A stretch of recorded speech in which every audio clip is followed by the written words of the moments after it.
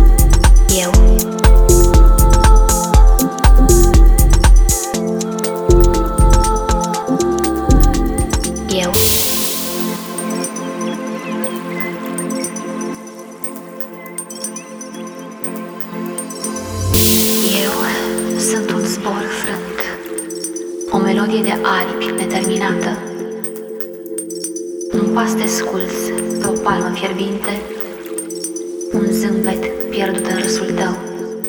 Eu sunt o fereastră deschisă pentru zborul viselor tale, dar geamurile mi-au înghețat fără rost, în mieră de așteptare. Miscându-le păsări îngenunchiate în zbor, cu aripile frânte de cerurile grele.